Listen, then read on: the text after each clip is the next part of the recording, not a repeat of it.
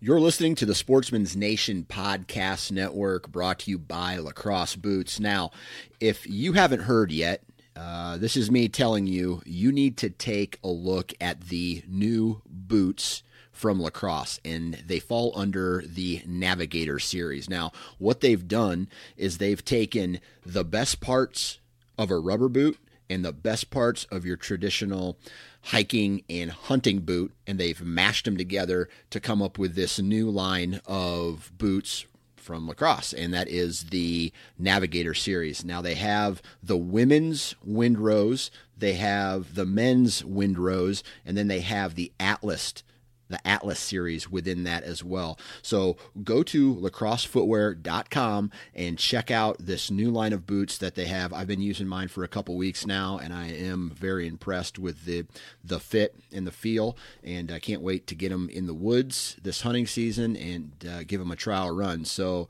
lacrossefootwear.com, check them out. Welcome to the Southern Ground Hunting Podcast. I'm your host, Parker McDonald, and this is episode number 60. Today I'm talking with Nicholas Williams, a.k.a. Nutterbuster, talking about a trip that he took on a special opportunity hunt and how he adapted to the situation that he was presented with and ended up killing a really good buck. Hope you guys enjoy the show. This is the Southern Ground Hunting Podcast.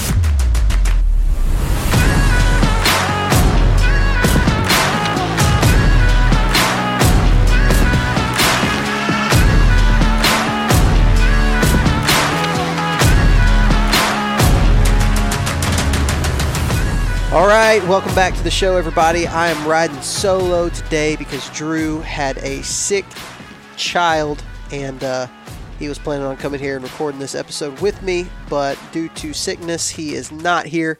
I'm also not feeling too terribly great, so I'm going to keep this as short as I possibly can. We've got a really good episode. I just got off the phone with Nick Williams. You may know him from his YouTube channel. That is the Nutterbuster channel, or from his presence on the Saddle Hunter Forum, on a lot of the saddle hunting Facebook pages and groups. He's a big presence on those pages as well. Super smart guy, and he had a killer trip on a special opportunity hunt that he took with his dad this past week. He has been on a streak, just killing deer every single day, it seems like. And we're going to talk about some of his tactics, specifically how you adapt and remain mobile in different situations. And this one, he went and scouted in October, and obviously October, the vegetation is totally different. There's a lot of different things about the land, and his hunt was in December. So he had to adapt and came away with him and his dad both killing 2 nice bucks. So we're going to talk about that. Before we get into that, I want to remind you guys that you can use the code Southern Ground on ScreeGear.com for 15% off of your order. I've been using the stuff all year, and it's been absolutely incredible. I've loved it, and I stay warm. It keeps me comfortable.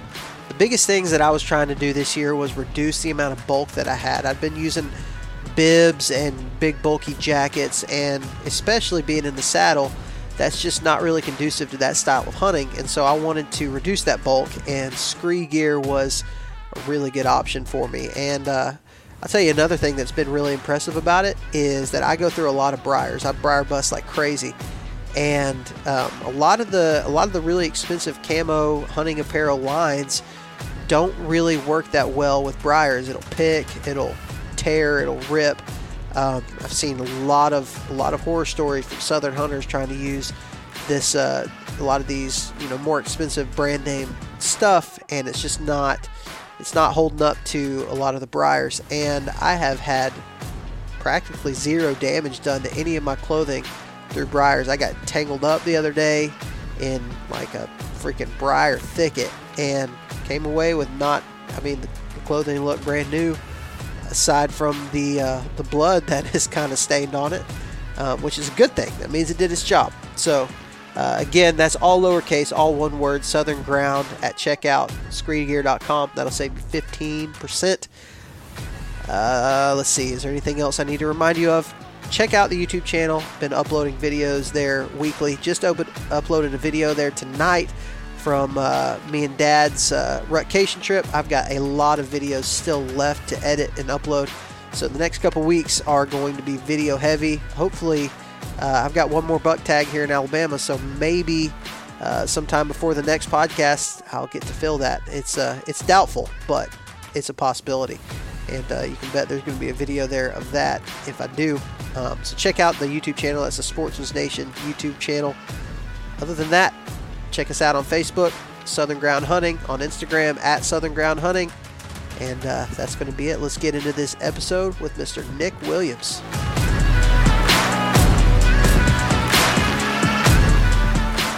All right, welcome back to the Southern Ground Hunting Podcast. I am thrilled today for the first podcast of 2020, the first podcast of the decade. We have got Mr. Nutter Buster himself. What's going on, man? Man, not much. Just killing deer, and with an intro like that, I just want to say the rest of the decade, you got nowhere to go but up from here if you interviewing me as the first podcast of the decade. So that's awesome. You could have a rosy future. We had to set the bar high, That's just what we had to do. But no, his real name is not Nutter Buster. Your real name is Nicholas Williams. Do you go by Nick most of the time? Yes, sir, unless I'm in trouble. All right, perfect. Then I will continue calling you Nick, maybe call you Nutter Buster if I get a wild hair. But that works. So Nick, man, tell me about where you're from, like what you do for a living. We're going to get into some heavy deer hunting conversation, because you've had a couple of really good weeks here lately. But tell me where you're from, a little bit about yourself. I'm from North Baldwin County, Alabama. I actually work at a university all the way down on the Gulf Coast. And I hunt a lot around the Mobile-Tensaw Delta and their surrounding areas. And here in the past couple of years, I've been branching out into some different WMAs up a little bit further north. I like saddle hunt. I like the mobile hunt. Just like to hunt for about anything, really. Squirrels, turkey, deer, ducks, just whatever. If the state will let me shoot it, I'll go give it a crack. So that's funny you mentioned that. I've been following along on Facebook with your season and kind of the things. So I actually got to meet you at the Saddlepalooza, the 2019 Saddlepalooza. You were there showing off all your climbing methods and stuff and impressing the heck out of everybody. And since then, really, I've kind of followed along with what you do, and you're not lying about anything that the state will let you shoot. You go out and do it. Like, it seems like every time you post something, like one week it's ducks, then the next week it's squirrels, the next week you're going on a pig hunt, and then now you're really deep into deer season. And I'm like, man, this guy is all over the place. It takes me, I have to devote the whole time to deer season if I want to be successful. And it seems like you're just kind of like, well, what do I want to shoot today? So that's that's pretty cool. That's pretty cool. So it's not so much what I want to shoot. It's just what's there to shoot right now. So everything, deer, obviously they're easier to shoot in the rut.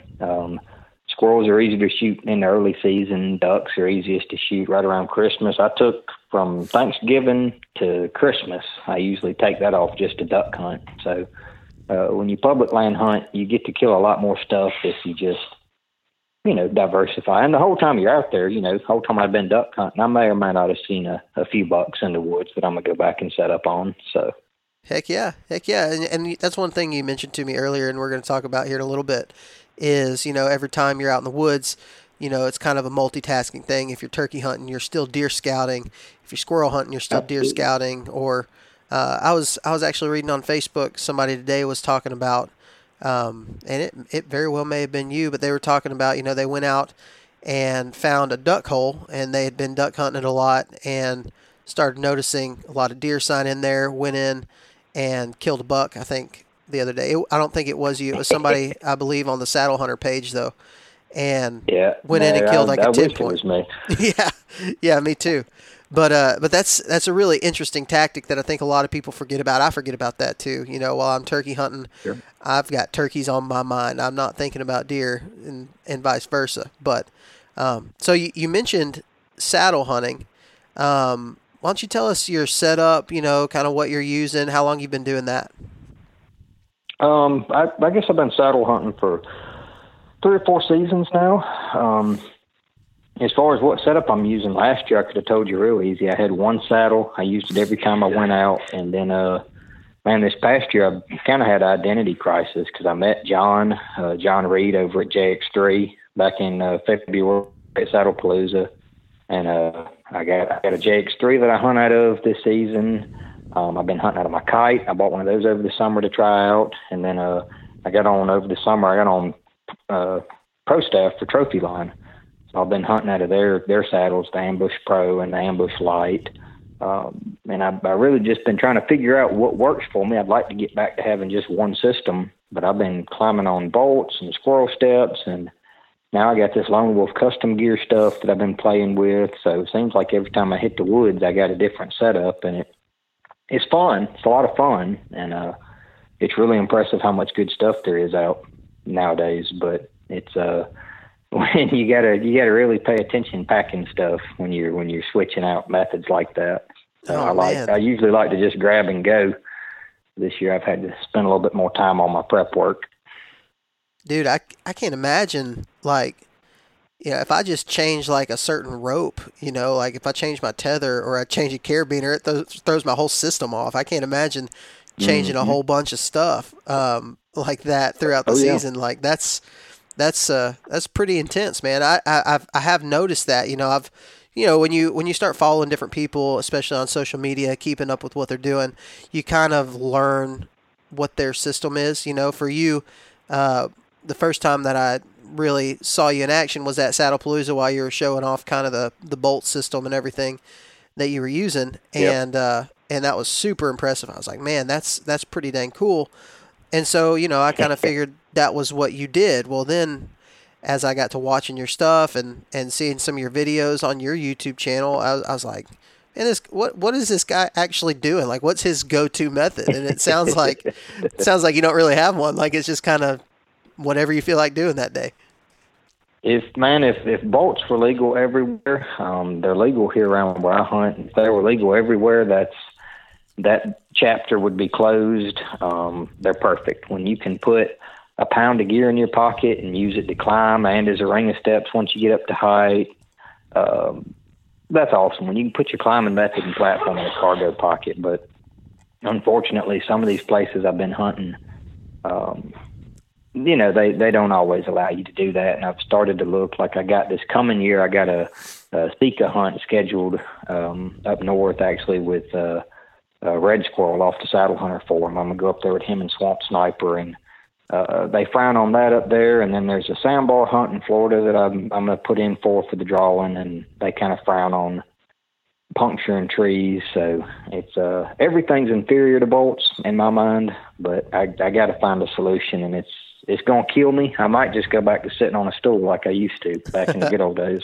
Yeah, I understand. I actually, for the first time ever, one of the pigs that I killed in Texas, I killed one pig with a knife, and then I killed another one with my rifle. And me and Dad just set up on the ground, and he sat in a chair, and I just was at ground level in my saddle, which was pretty cool. It was convenient, it was comfortable. Good. And it was great, honestly. But so it's interesting you're talking about, things that are legal and illegal on certain pieces of public land.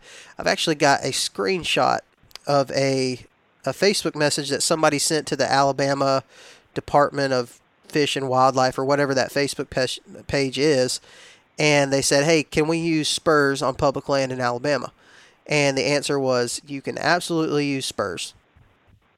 Yep. And I screenshotted it. I don't know. Have you seen that? Did you know that?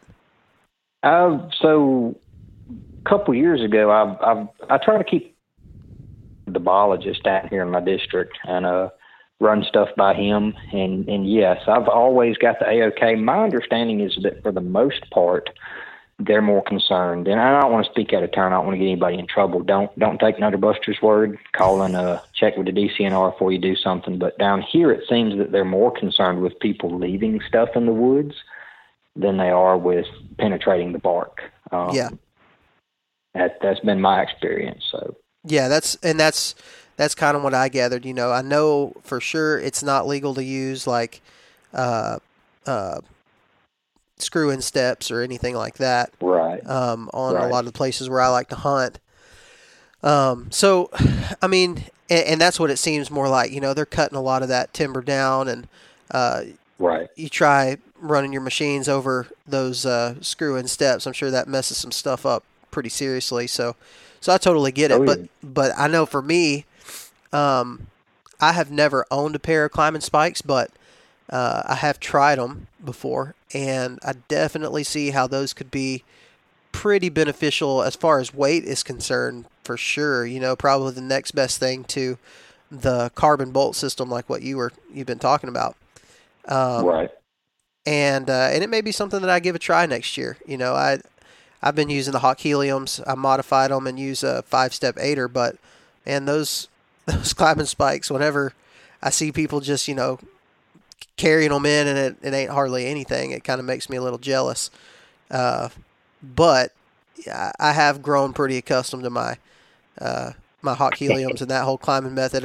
And like I said earlier, man, like changing up things that I've already got kind of a perfected system for really messes me up. So, man, I don't know how you do that, man, for real.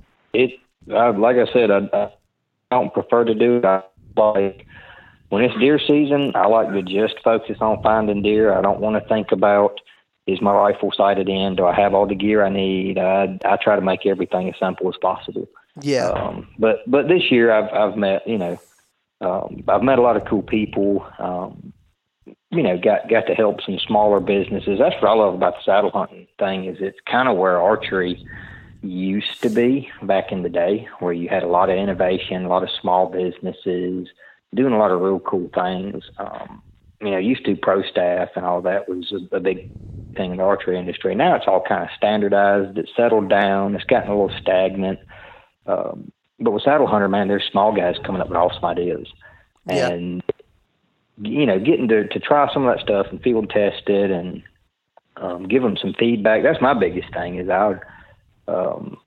you know, I don't mind paying for gear. You know, sometimes people send me stuff, and I won't lie, that's awesome. Hunting's not cheap. But the coolest thing for me is when you get to say, well, man, this is awesome, but it'd be great if this was different. And, you know, them smaller guys, when they take your feedback, Dan over at Eastern Woods Outdoors or Mark over at Tree Hopper, I've been able to kind of inject a little of the Nutter Buster DNA into some stuff here and there in a small way. And that's real satisfying, because I used to work at a big box store, sold hunting gear, and a lot of that stuff, man, it's very subpar. I hardly ever buy anything from a big box store. It's just kind of there all the way across the board. Yeah, So no, you're exactly the stuff right. that we have nowadays is amazing.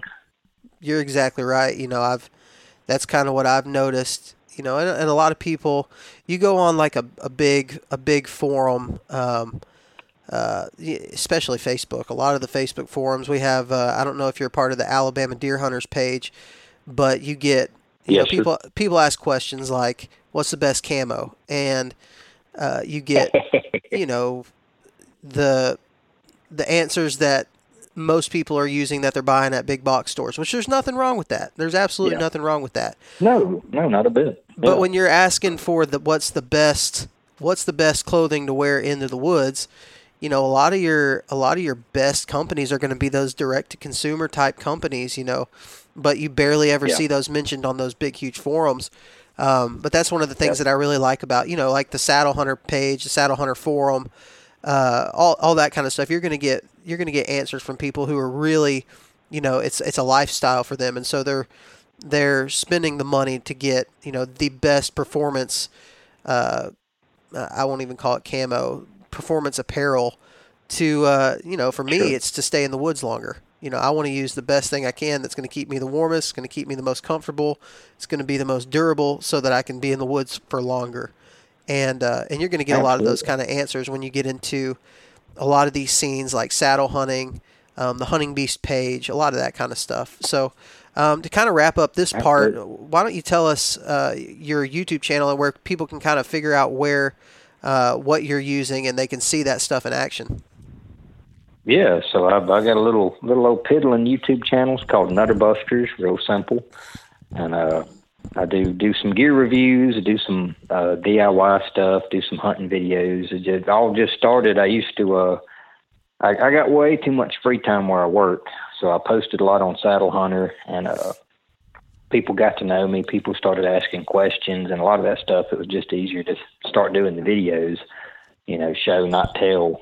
And so I started doing that, and lo and behold, people actually watched, and it's a thing now. I ain't been doing real good this past hunting season. I've been spending too much time in the woods, but we're kind of on the back half of that, so to speak, and I'm kind of ramping that back up, so there should be some videos coming soon on some gear I've been playing with this season, and I've already got a couple of little things I'm going to tweak and do, and then a big part of what I want to do this next season is you probably know this, so if you're sitting there looking at your YouTube videos, a lot of the ones that perform real well are going to be your gear reviews and your DIY videos, how-tos, stuff like that. Yep. And particularly it seems the gear reviews, I guess, because you're kind of piggybacking off of the hype that the manufacturers already have up there. But something I've always been big on is trying to, help people get hunting. We lose hunters every year, it seems like. Hunting's kind of on the slow fade here in the U.S., and I met a lot of people, particularly when I was in college, young guys who, if your dad or your uncle or your granddad didn't hunt, then it's hard to get into it by yourself. It's really intimidating. There's a lot of people I met. I got one guy that I work with right now. He's really interested in it, but he's never done it. So I'm going to try to start transitioning over into some more videos, basic stuff, how to choose a rifle, how to get sighted in, how to break an area down to scout it, how to find a piece of public land near you, how to set up a bow, stuff like that, basic stuff that I think it either gets covered in a less than satisfactory way for me, it just gets kind of glossed over, or it's super advanced, just kind of stuff that gets skipped. Yeah. Or just given lip service to. Yeah, I mean, when you go in, a good example for anybody who's maybe not necessarily into YouTube stuff, everybody has looked up at some point or another how to change the oil in your car. And you look that up on YouTube. That's such an easy thing to do, when it comes to mechanic work. That's one of the easier things to do, but I'll bet you it's one of the most viewed videos on YouTube, and so right. People forget how, like if somebody doesn't know anything about cars, it's going to be hard to change the oil. If somebody doesn't know anything about deer hunting, it's going to be hard to sight in a bow. It's going to be hard to clean a rifle. It's going to be hard to maybe even learn how to, load a rifle, I mean, sure. And if you watch the news a lot, you know that a lot of political people don't even know how to use a rifle or the correct terminology, Right. And so, man, I think that's super cool, and it's actually a really good segue into the next thing that I wanted to kind of talk about. But first, before we get into that, I want to know where the name Nutter Buster came from. So it was kind of a spoof. I don't take a whole lot of things very seriously. I do take deer hunting fairly seriously. But especially when I started working kind of in the industry, so to speak, you start meeting people, you start kind of getting inundated, right? You're working in your archery shop, and there's always a TV, Mike Waddell and Bill Jordan, and the Lukowskis, Lee and Tiffany. Mm-hmm. Is that right? All those big names, they're always flashed up on their Duck Commanders. They got the skull face paint, super cool logos to heavy rock music. They're just so hardcore, man. And so cool, so very cool. And I could never take it seriously, man. That stuff would crack me up. So the nickname kind of come across. It was kind of a throw off. And I love Mike Waddell as much as the next guy. I used to watch a lot of his videos, but you got the bone collectors, right? Tough, hardcore, got the skull logo. I was squirrel hunting, and there are no, you got the Duck Commanders, you got the bone collectors. So I figured, we'd have the Nutter Busters, and it's just kind of a play. It's kind of a play on squirrel hunting. I may not be good for much. I'm not the world's best deer hunter, but I guarantee you, I'm on the right side of the bell curve when it comes to shooting squirrels. So that's awesome. I like that. I figured it had something to do with squirrel hunting, but That's awesome. I like that. I didn't know the whole backstory on all that kind of stuff. Man, that's hardcore. What you need to do is do an intro. Basically, just copy one of those guys' intro and just spoof it. I think that would be awesome. It would be awesome. It would require that I take some time to learn how to edit and all that. If somebody out there in the wide world of the internet wants to volunteer to make me an intro like that, I will definitely use it and get a kick out of it. That's awesome. That's cool, man. I like that. All right, so the segue I want to talk about, you were talking about, really wanting to focus on getting new hunters into the outdoors. So how did you get started?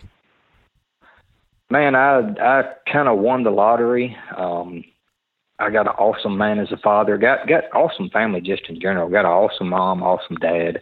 But my dad in particular, I didn't realize it until I started getting older, but he sacrificed a lot of time and effort and good hunting opportunities for himself to get me out there. So I don't remember my first deer hunt because I was going with my dad. I love my dad. I wanted to go anywhere that he went. So when he went hunting, I wanted to go. He loved me, so he took me. And I can tell you my first deer kill. I can tell you some of my early hunts, but I do not remember a time when I was not interested in chasing deer. Deer was kind of my first love. And then as I kind of got older, I started branching out into different stuff. Turkeys, not so much, but I've gotten heavy into ducks the past couple of years. I got heavy into squirrel hunting, a little bit of everything, but it's just like I said, exposure to a family member who hunted. Yeah.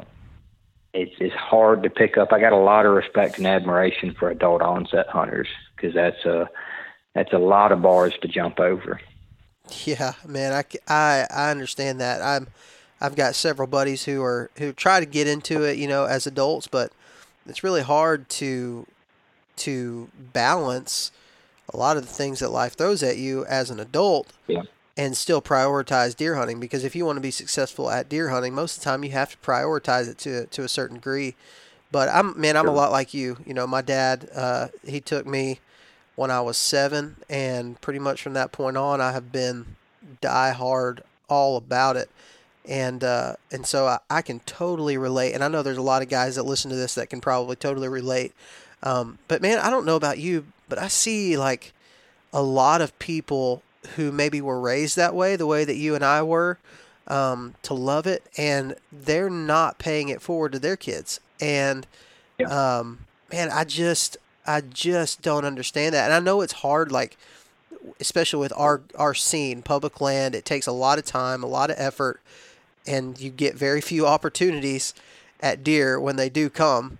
And you've worked really hard for that opportunity. And so I understand that it's hard to prioritize taking somebody else, but man, Sure. when you look at what comes out of that, I saw that you actually were able to put your dad on a big buck, which is awesome. The payback that you get for that as a father, that your dad must feel and that my dad must feel, knowing that, hey, their greatest passion is something that I had a whole lot to do with, man. And I wish more people would see that and more people would follow that, because I think it's incredible. I actually got to take my little girl. She's 2. She's little. And I took her, when we were in Texas, I took her hunting for the first time last week, which was just, I didn't care if we killed anything. She didn't care if we killed anything. We were just out there enjoying it. She shot a gun for the first time. It was one of those Gammo super high-powered pellet guns. She shot that for the first time. Crap, dude, at 2 years old, the girl went hunting, and she was quiet. She did great. And man, I'm just hoping that she'll, that'll be a passion for her for the rest of her life, just because, it may have started because she wanted to do what Daddy did, but man, I think that's awesome. So I have a lot of respect for guys like your dad and my dad who sacrificed that time that they could have been on their own and putting deer on their own wall, and letting us do it, because that's just incredible. Absolutely. And it's like I said, it wasn't until I got older and started having some success on my own, started killing deer, and I got to thinking about it. I would take some buddies with me, and you knew if you're taking a new hunter, especially if you're taking them deer hunting, your odds of success just plummeted through the basement and out the bottom of the foundation. Like you're most likely, if you're taking somebody, and I've took people that before I took them, they'd never shot a firearm. So you got to take them to the range, make sure that they know the basics. They're not going to shoot themselves or you. And you take somebody like that, and you're just not going to see any deer on public land. It's just your odds go down. They're slim as it is with just you out there, thinking you know what you're doing. But so, it's one of those things, and the individuals that I take hunting, I want to pass it on. I'm passionate, but you're just sacrificing it. And then to think about taking a kid who, when I was little, I was good. I will say this, I've talked to my dad about it, and he said that I was more into it than the average bear, so to speak. I know I was more into it than both of my sisters. I always, even when I was young, if I got told we won't see any deer unless you sit still and be quiet, I tried my hardest to sit still and be quiet as long as I could. But you're giving that hunt up. That's it. You're not killing any deer, and that's mighty hard to do. And to be able to, as we got older, we started hunting together, and you get a little synergy. And I think we both shot deer because of each other, and especially this past weekend, to be able to go up there and put my dad on, that was his personal best buck. That's awesome. Any way that you measure it, that was his best deer. And for me to be able to go up there and do the scout and then put him on it, draw the tag, put him on it, that meant a lot. That made me feel real good.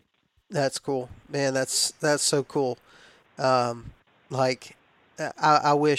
do wish more people would see that and see kind of, the relationship. If you're anything like me and my dad, we have a best friend type relationship now that I'm an adult. He's the first person I call when I'm out of the woods by myself. He lives all the way across the country. He lives in Texas. I don't get to see him. We don't get to hunt together a lot, but man, you can guarantee we're texting the whole time we're in the woods together. And that's because he took me, and so I think a lot of guys would benefit greatly from doing that and kind of just kind of lighting the fire in their kids, so to speak, like what my dad did and what your dad did. So let's talk about that, dude. So you drew this hunt, a special opportunity hunt this past week. Just kind of, I don't even know where to start on it. You've killed so many freaking deer in the last week and a half or 2 weeks. I don't even know where to start. You know better than me. So just start talking, man. Let's talk about it. Man, the SOAs. So this was the first year I put in for them. And I mean, you talked about it a little bit, the odds, anytime that there's a draw, just that element of, well, maybe it'll happen, maybe it won't happen, versus you can focus on your local WMA where it's going to happen. The WMAs down here, I got a lot of experience with them. I kill deer on them. It's safe. Mm-hmm. But I started looking at these SOAs, started looking at the deer that they came off of. I started looking at the Boone and Crockett, the Pope and Young records, and the counties that these SOAs were in. I'm like, man, that's just better habitat. And that's a big thing for me.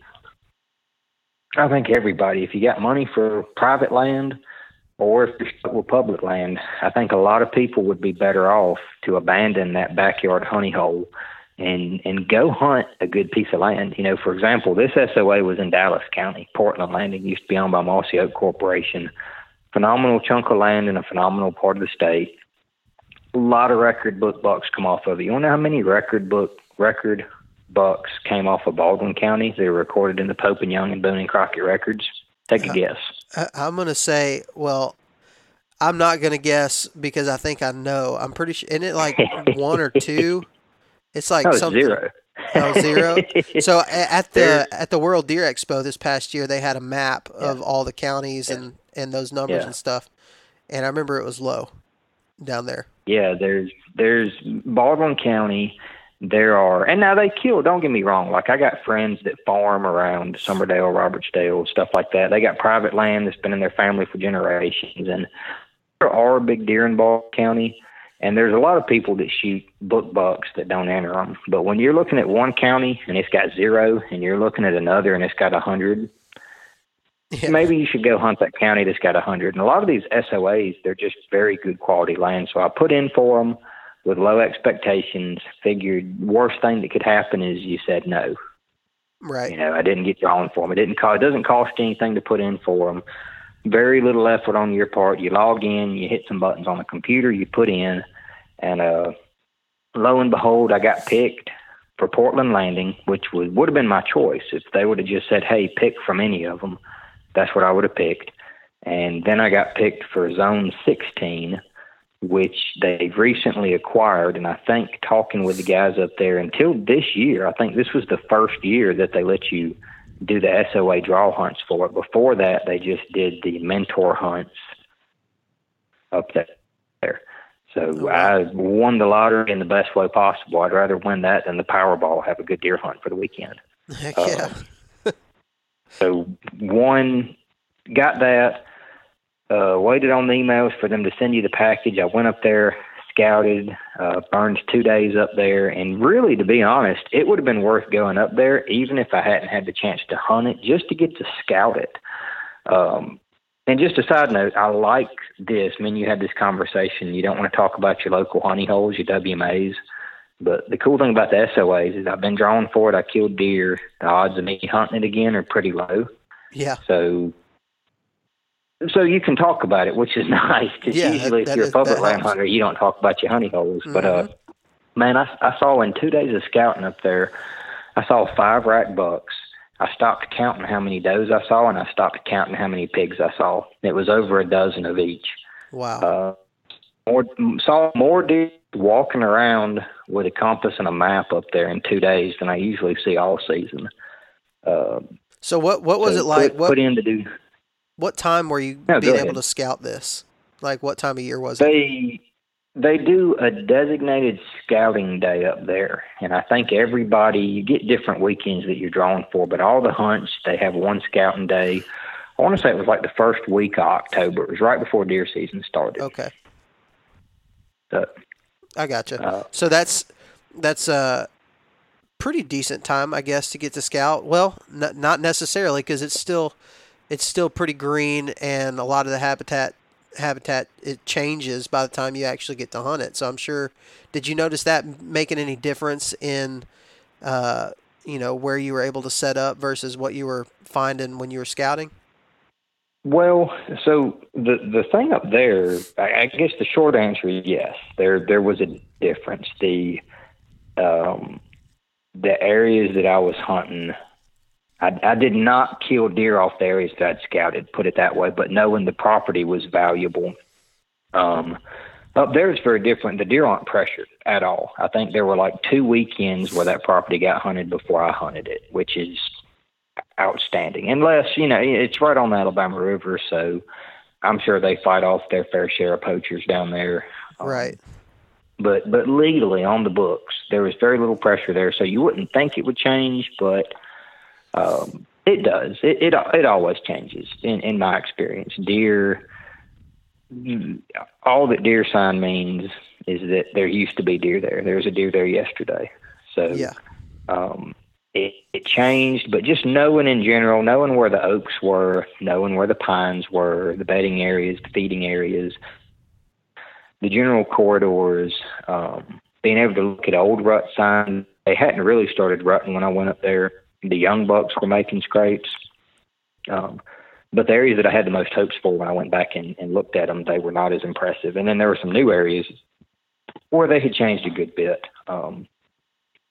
That being said, the hardest thing for me hunting up there was usually on the WMAs. If you find a good concentration of deer sign, stop scouting and hunt there. Yeah. And up there, man, it's a different world.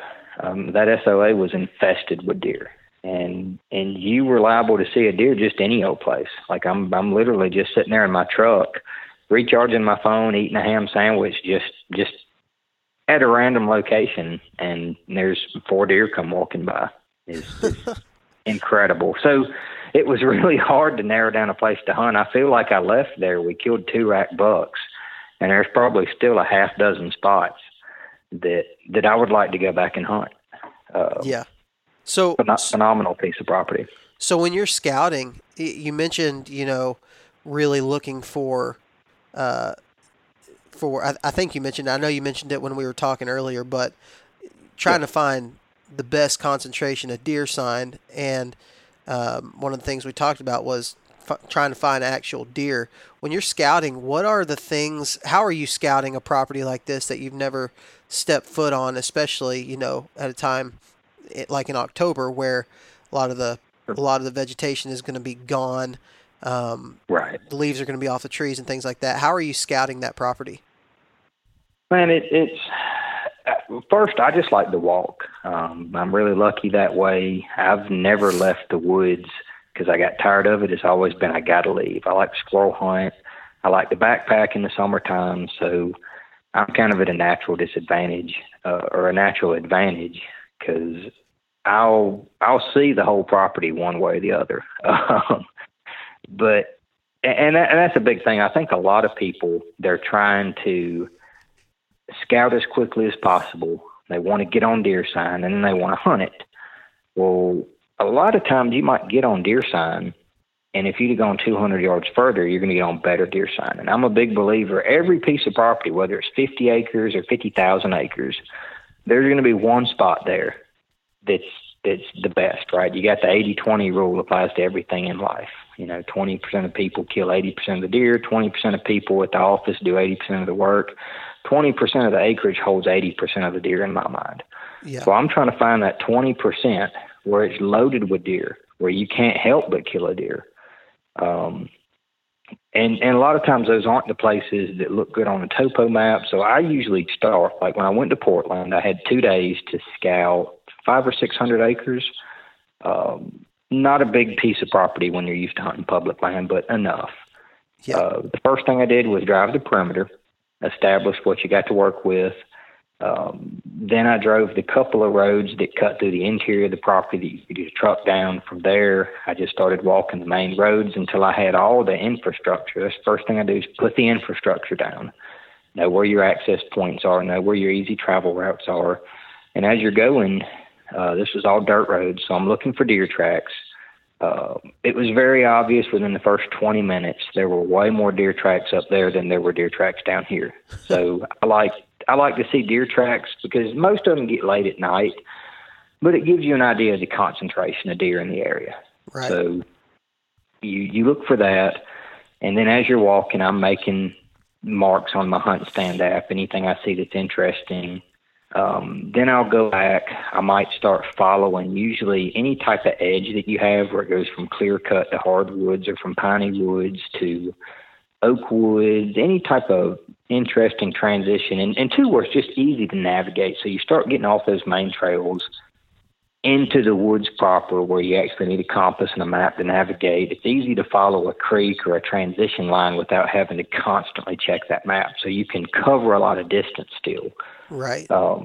And then as you go, kind of mark any trails, any rub line scrapes that you see. And then on the really interesting stuff, chances are when you cover your property, you're going to find 2 or 3 areas that just scream at you, and you want to really stop and look at those areas. We'll keep going, see the whole property, then circle back to those areas and follow that sign into the interiors of these little chunks of property that you've broken down because you've walked all the infrastructure and you've walked all the edges.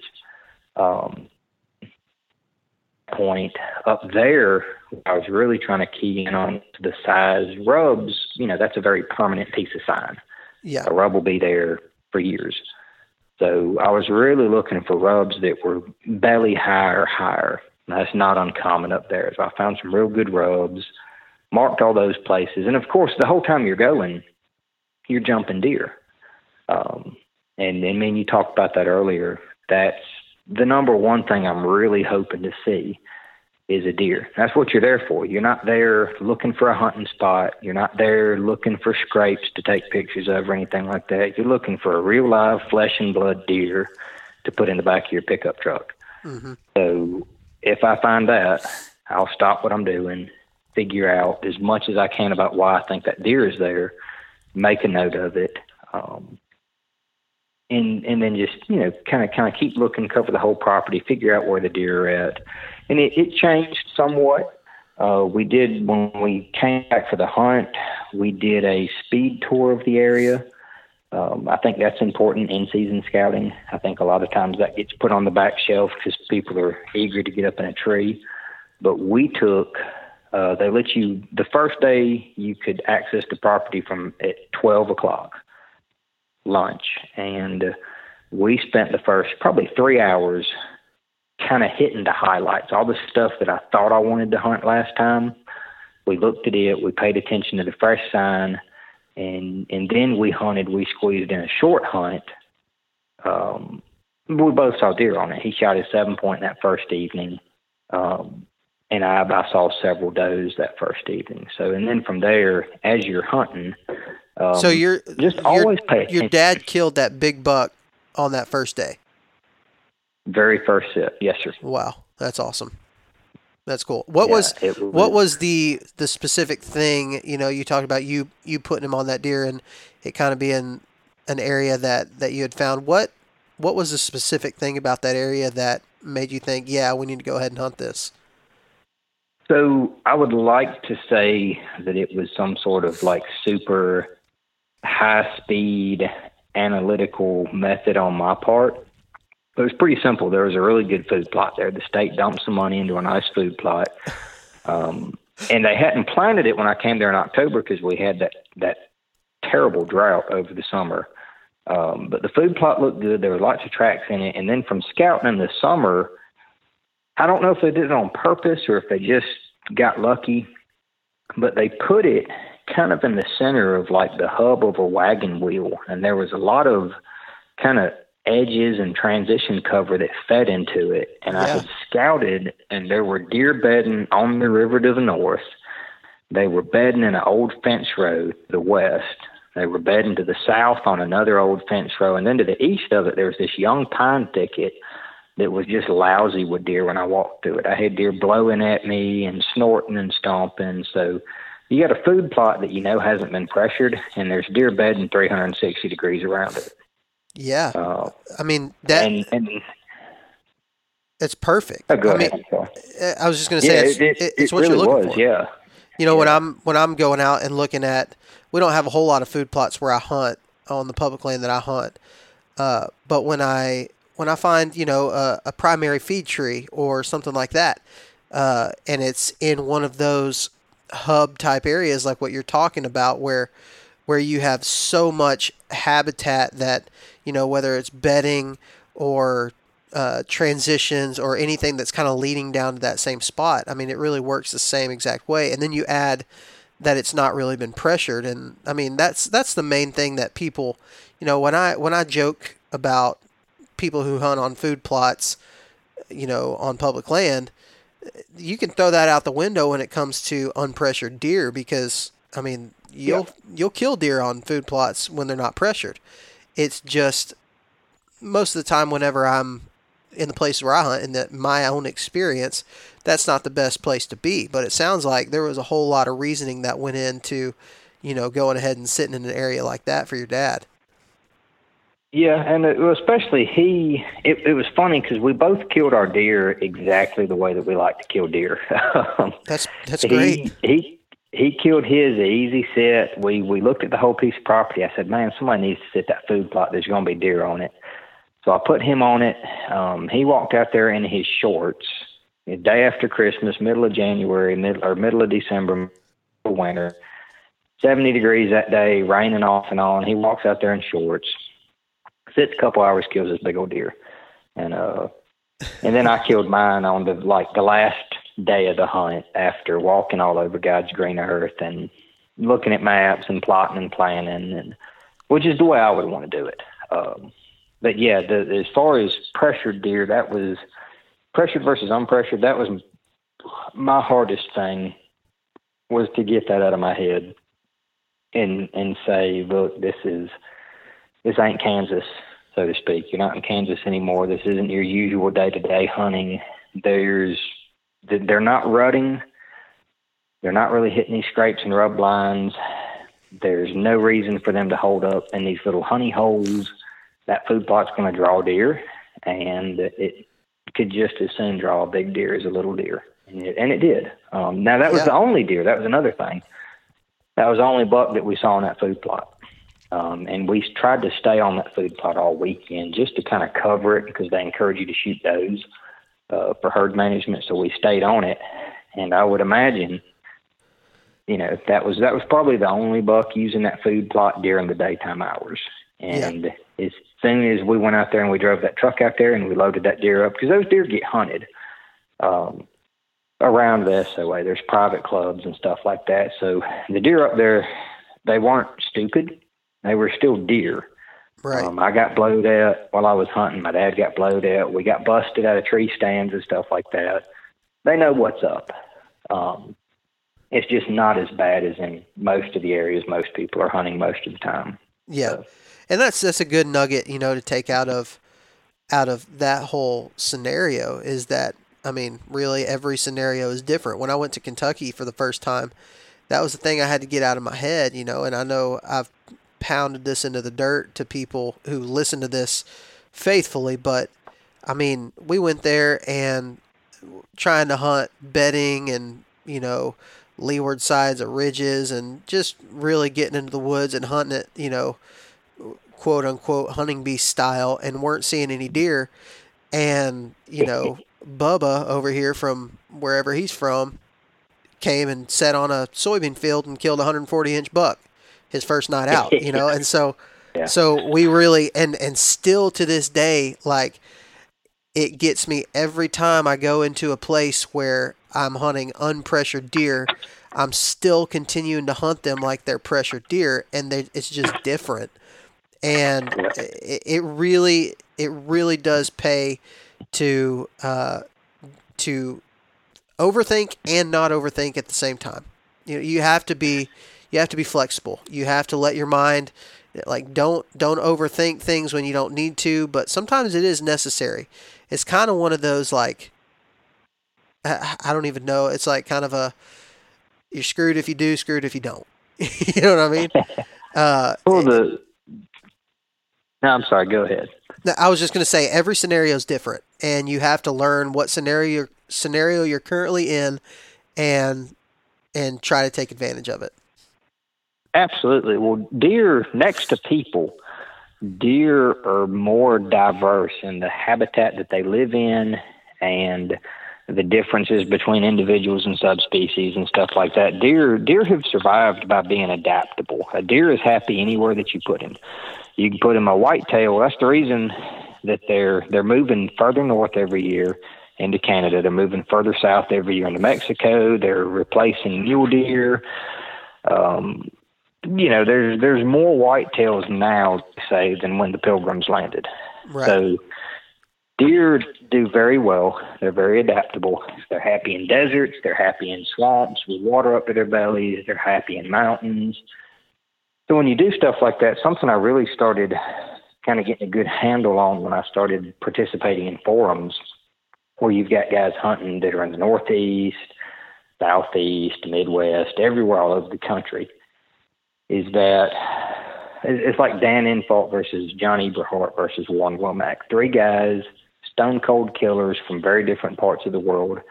They might as well be hunting a different species.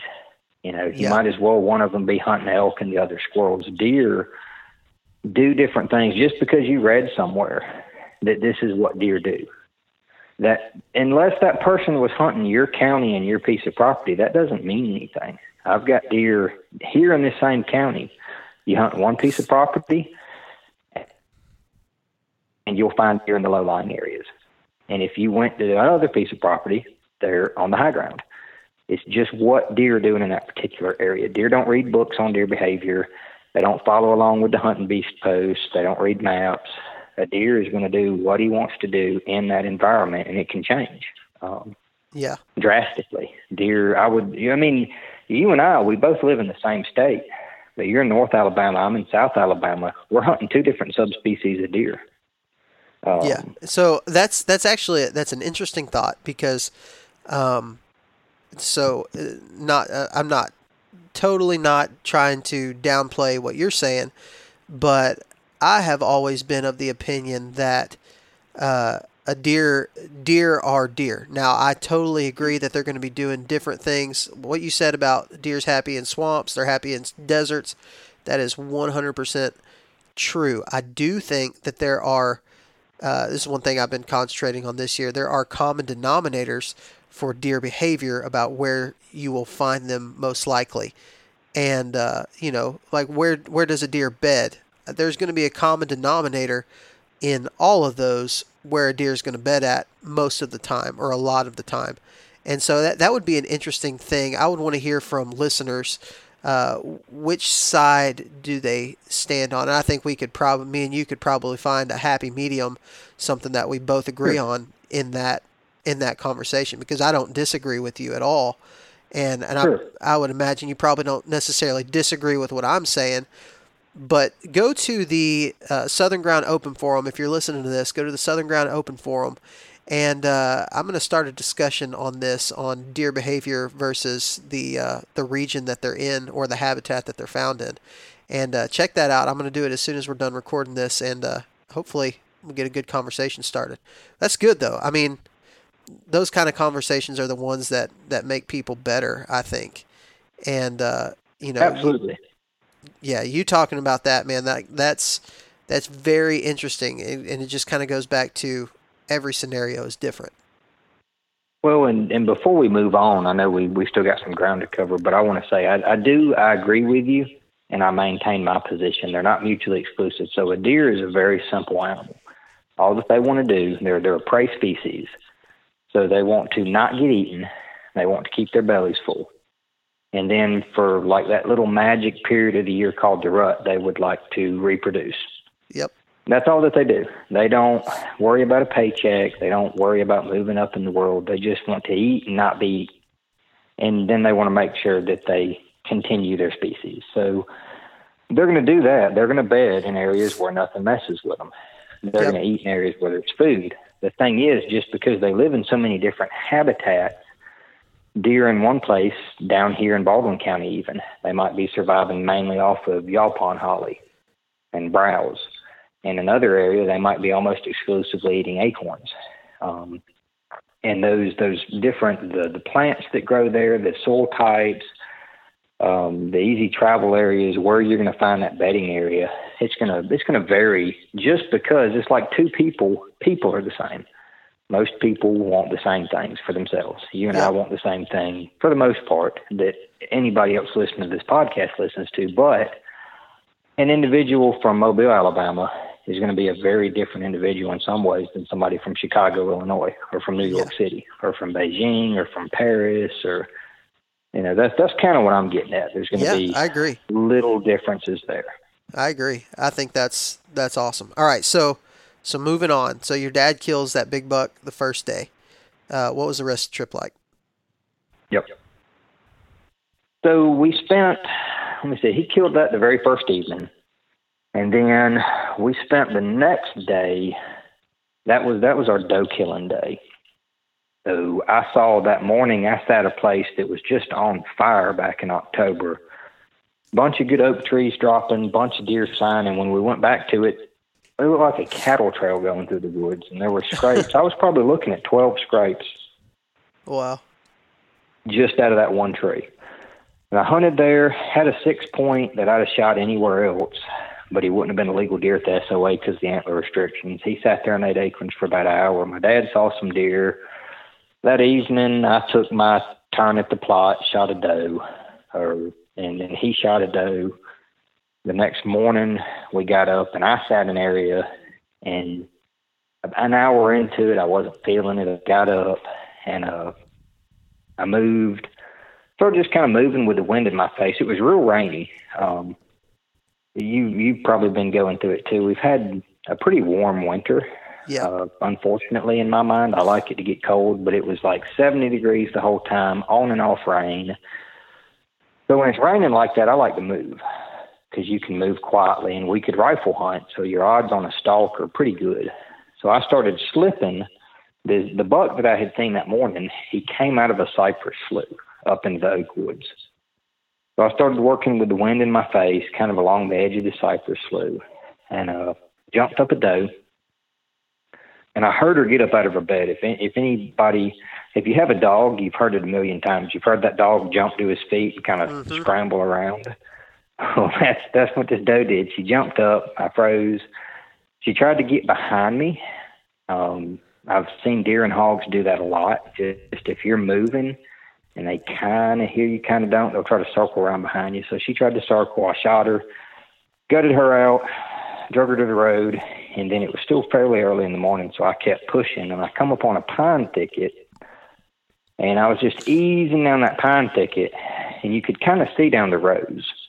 Planted pines, they're nice that way. So I'd walk a little bit, look down the row, walk to the next row, look down it. And as I was walking, I saw a deer coming, and it was a doe, and then behind her came 2 bucks, and I settled my crosshairs on the shoulder of the bigger buck. And I could see 4 on one side. Almost shot him, didn't. And, then I was fired up. I'm like, man, I've done killed a deer. I've done seen these 3 deer walking in this thicket. Like, this is it. Because we hadn't been seeing, since Pop had killed his deer, we'd been seeing smaller bucks, little 6s and 4s, stuff like that, small 1.5-year-old bucks. And we just weren't seeing the big bucks. I was like, they're on this property somewhere. So I'm like, okay, that's where they're at. They're in this pine thicket. It was on the far south end of the property. We hadn't been messing with it at that point. Like, this is where they're at. So I looked, and I found on the map where there was this little bunch of oaks in between the thicket, the pine thicket that I'd seen them in, and another pine thicket just off to the west. So imagine you got on the east pine thicket, west pine thicket, and then to the north there was this really thick, swampy area. And there were some really good rubs in there during the summertime scouting I did, or during the preseason scouting. I was like, man, that just looks good. And there was this little, to the south of that thick swampy area, you had a little opening. It was maybe 100 yards wide, square, of just oaks. I'm like, man, we know that they're not on the food plot because we've been keeping on the food plot. I had made some sits on the river bottom where there were some acorns and hadn't seen any real impressive deer activity. I said, that would be the perfect place for a big buck who's got a little bit of sense. We know that they're in that pine thicket. When that deer gets up this evening to go eat, that's the perfect little out-of-the-way place for him to go grab a bite on his way maybe to that food plot once it gets dark.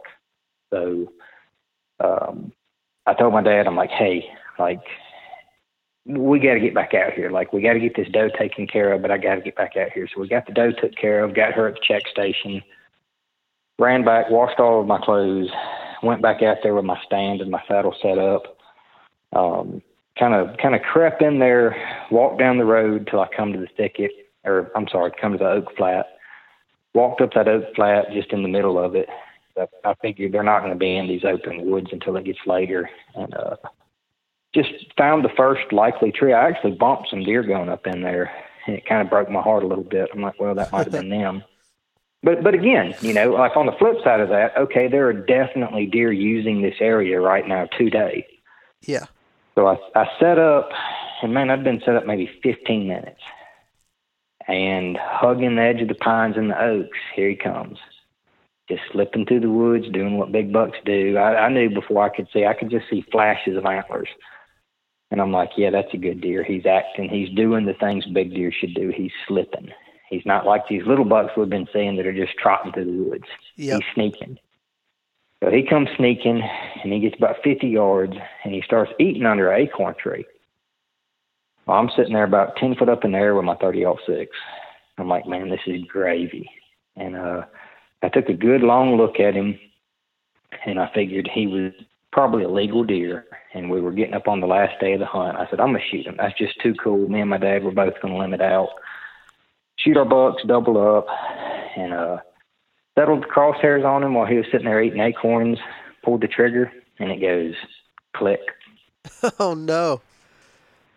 And, dude, I about threw up in my mouth. I don't usually get buck fever too bad, and but and he never heard it. He was still crunching acorns. I was like, you've got to be kidding me. That's never happened in my whole life, and here it is, possibly the biggest deer I've ever killed. So I bolted another round up in there, And then the embarrassing part that if I had any sense, I wouldn't talk about on the podcast. Once I had her round up in the chamber, by then I was so shook up. I missed him, smooth missed him at 50, 60 yards.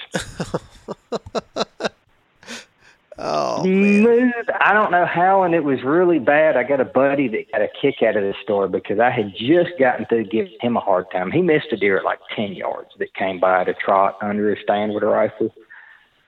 And we were talking about how humiliating a miss with a rifle was and everything. And I gave him a hard time, it was like a good hunting buddy should. Yeah, And then I turned around and did the same thing.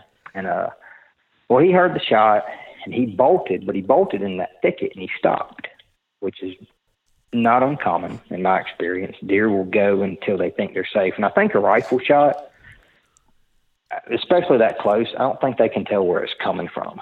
Yeah. So he made it to security cover and he stopped. And I bolted another round up, and the rest is history. Managed to shoot him right in the shoulder crease.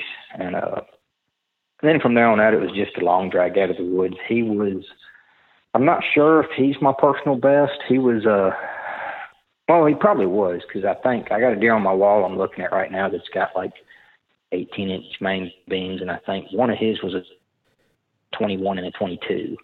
Okay, that's a good buck. Good. Yeah, he was a good buck. I mean, any deer that you shoot on an SOA hunt, if you get drawn for an SOA hunt, they walk you through what the minimum requirements are. And for this area, it was a 16-inch inside spread or an 18-inch main beam. Okay. I've never killed a deer with a 16-inch inside spread. My dad's was 16 inches, 7 points, and I think like a 20 and a 22-inch main beam. Both good deer. His was bigger. His was like 200 pounds live weight, and mine was maybe 170. Okay. 180. I'd have to go back and look at it, but yeah, it was both. Both of our deer were excellent hunts, and just the way that we would like them. My dad, he's not as mad at him as he used to be, so he likes to go and have a good time, and he jokes, I like to go have a bad time. I'm not happy unless I'm miserable if I'm deer hunting. So I understand. But I would definitely recommend if anybody. I hate to say this because then y'all going to put in and y'all going to reduce my odds of being drawn, but it doesn't cost anything to put in. All the state guys that were there were super nice, super helpful. I gave the biologist a call at that area. I said, "Hey man, I done shot this deer and I'm pretty good poke from my truck. There's a road system here, but I don't think I can get my 2-wheel drive truck. Do you think I could get somebody to come in here and help me out?" And he's like, "Yeah." He said, "They're on their way already. They got the buggy." So they helped us get the deer out the woods. Had a real nice facility. Just awesome guys. One guy in particular, and I won't give his name out because I don't want people bothering him too bad, but he was a lot of help. We chit-chatted some when I went up on the scouting days, and he was the guys up there, they really want to see you succeed. They're proud of the areas. They're happy to be out there. They want to see you shoot some deer, which is nice. Yeah, absolutely. And I think most people would be surprised to know that most of the people out there doing that stuff, that's their job. They love it. Like they love seeing people be successful on the stuff that they've been working hard to do, all off season long. They've been working hard trying to make sure that it's good habitat and that people are successful. I think people would be surprised to know. I had similar experiences to that on a WMA I hunted in Kentucky, where the guy, we talked and he helped out a ton. And I mean, now almost every time I go back, I see the guy and he knows who I am and, tells me, "Hey, we've been seeing deer over here. We've been seeing deer over here." Like they eat that stuff up. They love it. So that's cool. It seems like that the kind of common trend that I'm seeing, especially out of this SOA hunt, is that you really adapted. You really, I guess, in a term that deer hunters like us and people who are listening to this would recognize, you were extremely mobile. You went in, scouted, saw some things that you liked. I'm sure saw some things that you marked off the list. And when you got there to hunt, things were a little bit different.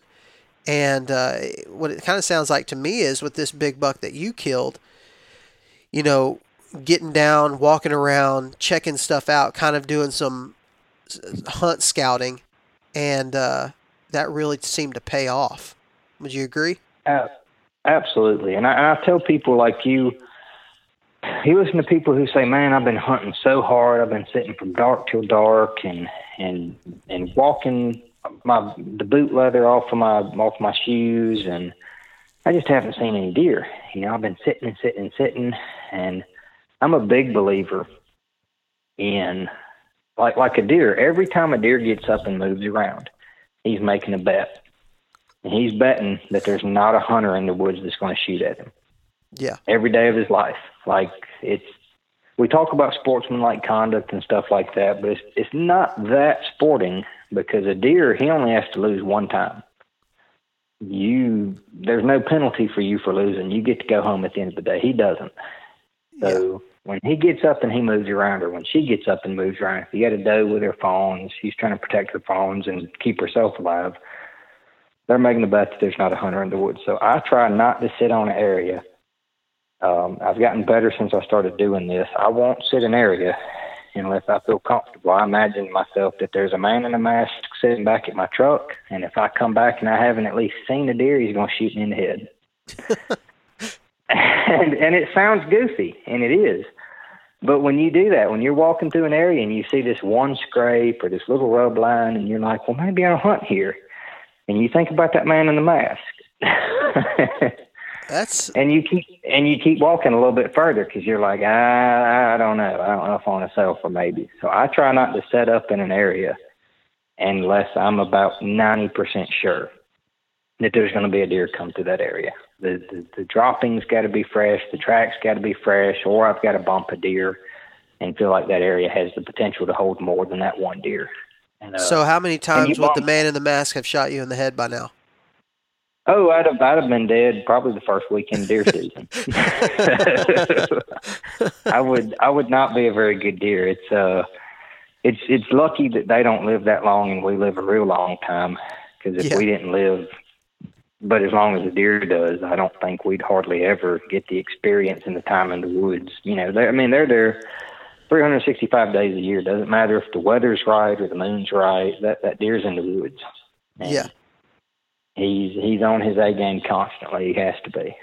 Yeah. Or he ain't going to be there anymore. You know, especially if a deer hits 4.5 years old. He's had people gunning with him since he sprouted antlers here in this state. And it was a legal deer to kill. He's had people gunning for him, and I don't agree with people who say that big bucks are smart. It's an animal.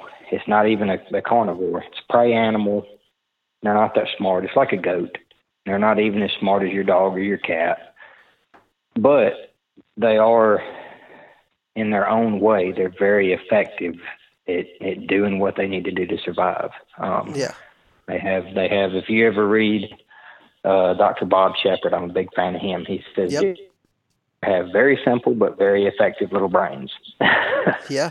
They're just geared towards keeping them alive another 24 hours. That's it. Yep. That's so true.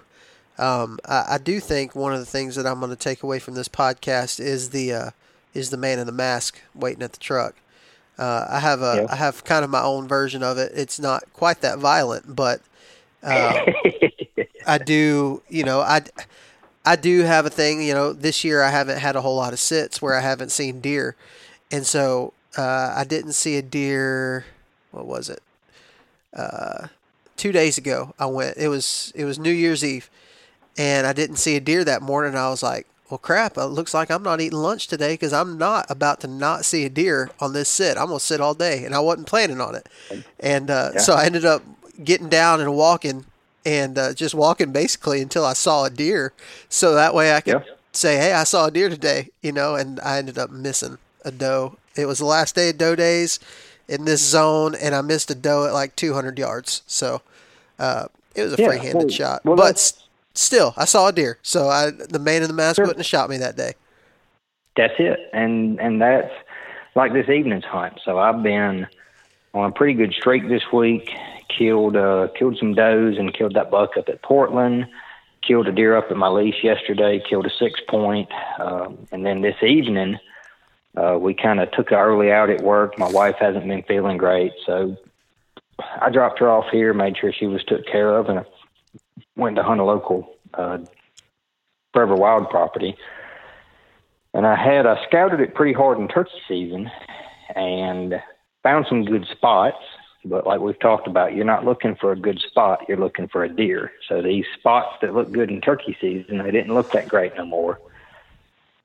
So I kept walking until I bumped a deer out the clear cut. I said, okay, well, this is where the deer are today, January 2nd, 2020. There's at least one deer.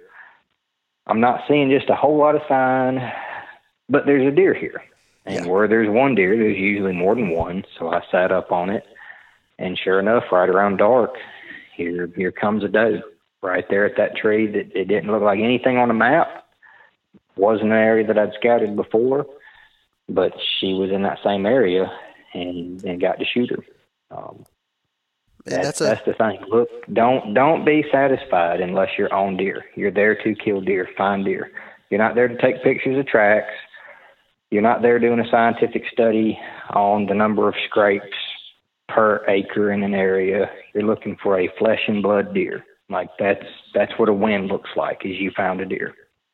Yeah, I mean, man, I can think of several things that I've heard people say, videos that I've watched, podcasts that I've listened to, that little phrases like that have really stuck with me every single time I'm out.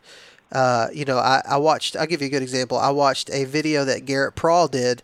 I can't remember where he was hunting at. It seems like it was when he was hunting North Dakota, maybe, or something like that. And he ended up shooting a big buck on that trip. But one of the days he was out and he was about to hunt an area that he had scouted on a map, I think. And he got in there and realized, man, even if a deer is here, I'm not gonna see it because it is just too dense in here. It's too thick. Probably a deer won't even move through here. And it was late, and he was like, I'm gonna go hunt another spot where at least I have a chance of seeing a deer. That little part of that video really stuck with me when I go into an area that I've scouted, that I've had my heart set on, and I get there and it really sucks. I would rather be late to a spot and see deer, be late to a spot where the deer live, than be on time to a spot where deer are not. And absolutely, man, those little things like that have really stuck with me. And I think what you're talking about, you're there to kill deer. Don't be satisfied. Man, I can see a lot of people are gonna hear that, and it's gonna stick with them for a long time. And man, I do really like those little things like that. That's why I keep coming back to podcasts. That's why I keep learning. I keep trying to listen to people like yourself who are having a whole lot of success and seeing what are the things that make them successful. And I would venture out to say probably, and you can answer this, that thought in your mind is one of the things that makes you pretty successful. Part of the 20%. Well, and I tell people all the time, I joke around, and I'm not a Warren Womack or a John Eberhart yet, but by the time I get as old as they are, I fully intend to be. So it's still a work in progress, but yeah, and it's something that has been said to me a lot just this season. So I've started doing it several years back, but this year in particular, I got one buddy who has a pretty good track record shooting big bucks, and he says, "Man, killing deer is easy. You just got to hunt where they live." Yeah. He's like, if you're not kidding, he's like, that's it. That's all there is to it. Like, forget everything else. Forget camo patterns or whether you're hunting out of a saddle or all these tactics that you read about. And he's right. And that's something I know we kind of touched on Dr. Shepard. He's an Alabama guy who's got a book that makes a whole lot of sense. And he says that's the number one thing that you're looking for is quality whitetail habit. Where do the deer live? And I would much rather be a mediocre hunter who has access to quality habitat than be the best and smartest and hardest working hunter in the world and be hunting an area where there just aren't that many deer or aren't any deer. And there's some public ground, there's some private ground. There's areas I've walked where you walk in, you're like, man, it's just a ghost town. There ain't any deer here. And it might be 15 minutes from your house. It might be super convenient to you. It might be pretty woods, might have a nice food plot on it, nice shooting house, whatever the case may be. But if there aren't deer there, keep looking. And that simple thing, just hunt where the deer are. That's it. If you have a good grasp of that, if you just refuse to hunt where the deer aren't, it's kind of a truism, you know. Yeah, for sure. But it works. For sure. Man, I like right now I'm sitting here and I took some medicine earlier. I told you I've had like this super bad head cold and this medicine is starting to kick in on me right now, and like I don't want to like blow my nose while I'm on a podcast, and we're about running out on time. And also I'm feeling like I took like a PM medicine, something to make me go to sleep or something like that, and so like I'm getting like super lightheaded as we're recording this podcast. This is not the normal ending to a podcast that we would normally have, but dude, it has been a pleasure getting to talk to you and hearing all just the success that you've had this year. And man, those little nuggets of wisdom that you were given right there towards the end, man, I think that is definitely worth people listening to this and taking some of that and applying it to their own situation for sure. Absolutely. Well, if you need to go, that's understandable. You were mentioning earlier the year was over. Our rut down here seems like it goes till about turkey season. We're not even started yet. So yeah, if you want to come poke around down here, I know we're a couple hours away, but come on, we got a place to put you. We got air mattress. Heck yeah, man. Well, like I said, it's over where I hunt, but I'm not giving up yet. Like I've got a whole state still that a lot of it still seems to be kind of like what you're talking about, where the rut. I have actually killed a buck not too terribly far from here chasing does on the last day of the season several years ago. So that February season, that was about the best thing that DCNR has done in my lifetime, because I've killed deer or at least seen bucks chasing every year since they implemented that season. Heck yeah, dude. I'm excited about it. I know a lot of guys listening to this are in that same situation where going through November and you're watching, all the Facebook pages, people killing bucks, and the rut's hot and heavy here, hunting in, Midwestern states or whatever. And it's kind of like, well, it ain't even really started here yet. So, man, I'm looking forward to it. I've never, well, I say I just talked about a buck that I killed, but in a long time, I have not had to hunt too terribly hard after the beginning of the new year. So this year's going to be interesting. It's going to be interesting. But, man, I do appreciate you coming on the show. One last time, tell us where we can find out more about you on YouTube, on social media, anything like that. Yeah, I got a YouTube channel. It's called Nutterbusters. And then if I'm not really active a whole lot on social media or on the forums, but I do tend to be on the Saddle Hunter forum every day, and that's my handle there. It's Nutterbusters. So if for some reason you would like to hear more of my rambling, that's going to be where you find it. Perfect, man. Well, thanks for coming on. Absolutely. All right. I hope you guys enjoyed that episode as much as I did. Nick, again, appreciate you coming on the show. Appreciate everything you said, man. Those little things that you were talking about, like I know it's kind of funny, but the man in the mask that is waiting at the truck, and if you don't kill a deer, he's going to shoot you in the head. Like I've heard those type of things before, and they've stuck with me for the rest of my life. And those type of things are what make me a better deer hunter than I used to be. And man, I appreciate you sharing that. Congratulations on an awesome season, guys. If you listen to this, make sure you check out Nutterbusters YouTube channel. Lots of great content coming there, and I think you're going to enjoy that. So, and I ain't got nothing else for you guys. If you're going to be in the woods, remember that God gave you dominion over the birds of the air, the fish of the sea, and the beasts of the earth. So go out and exercise that dominion. We'll talk to you next time.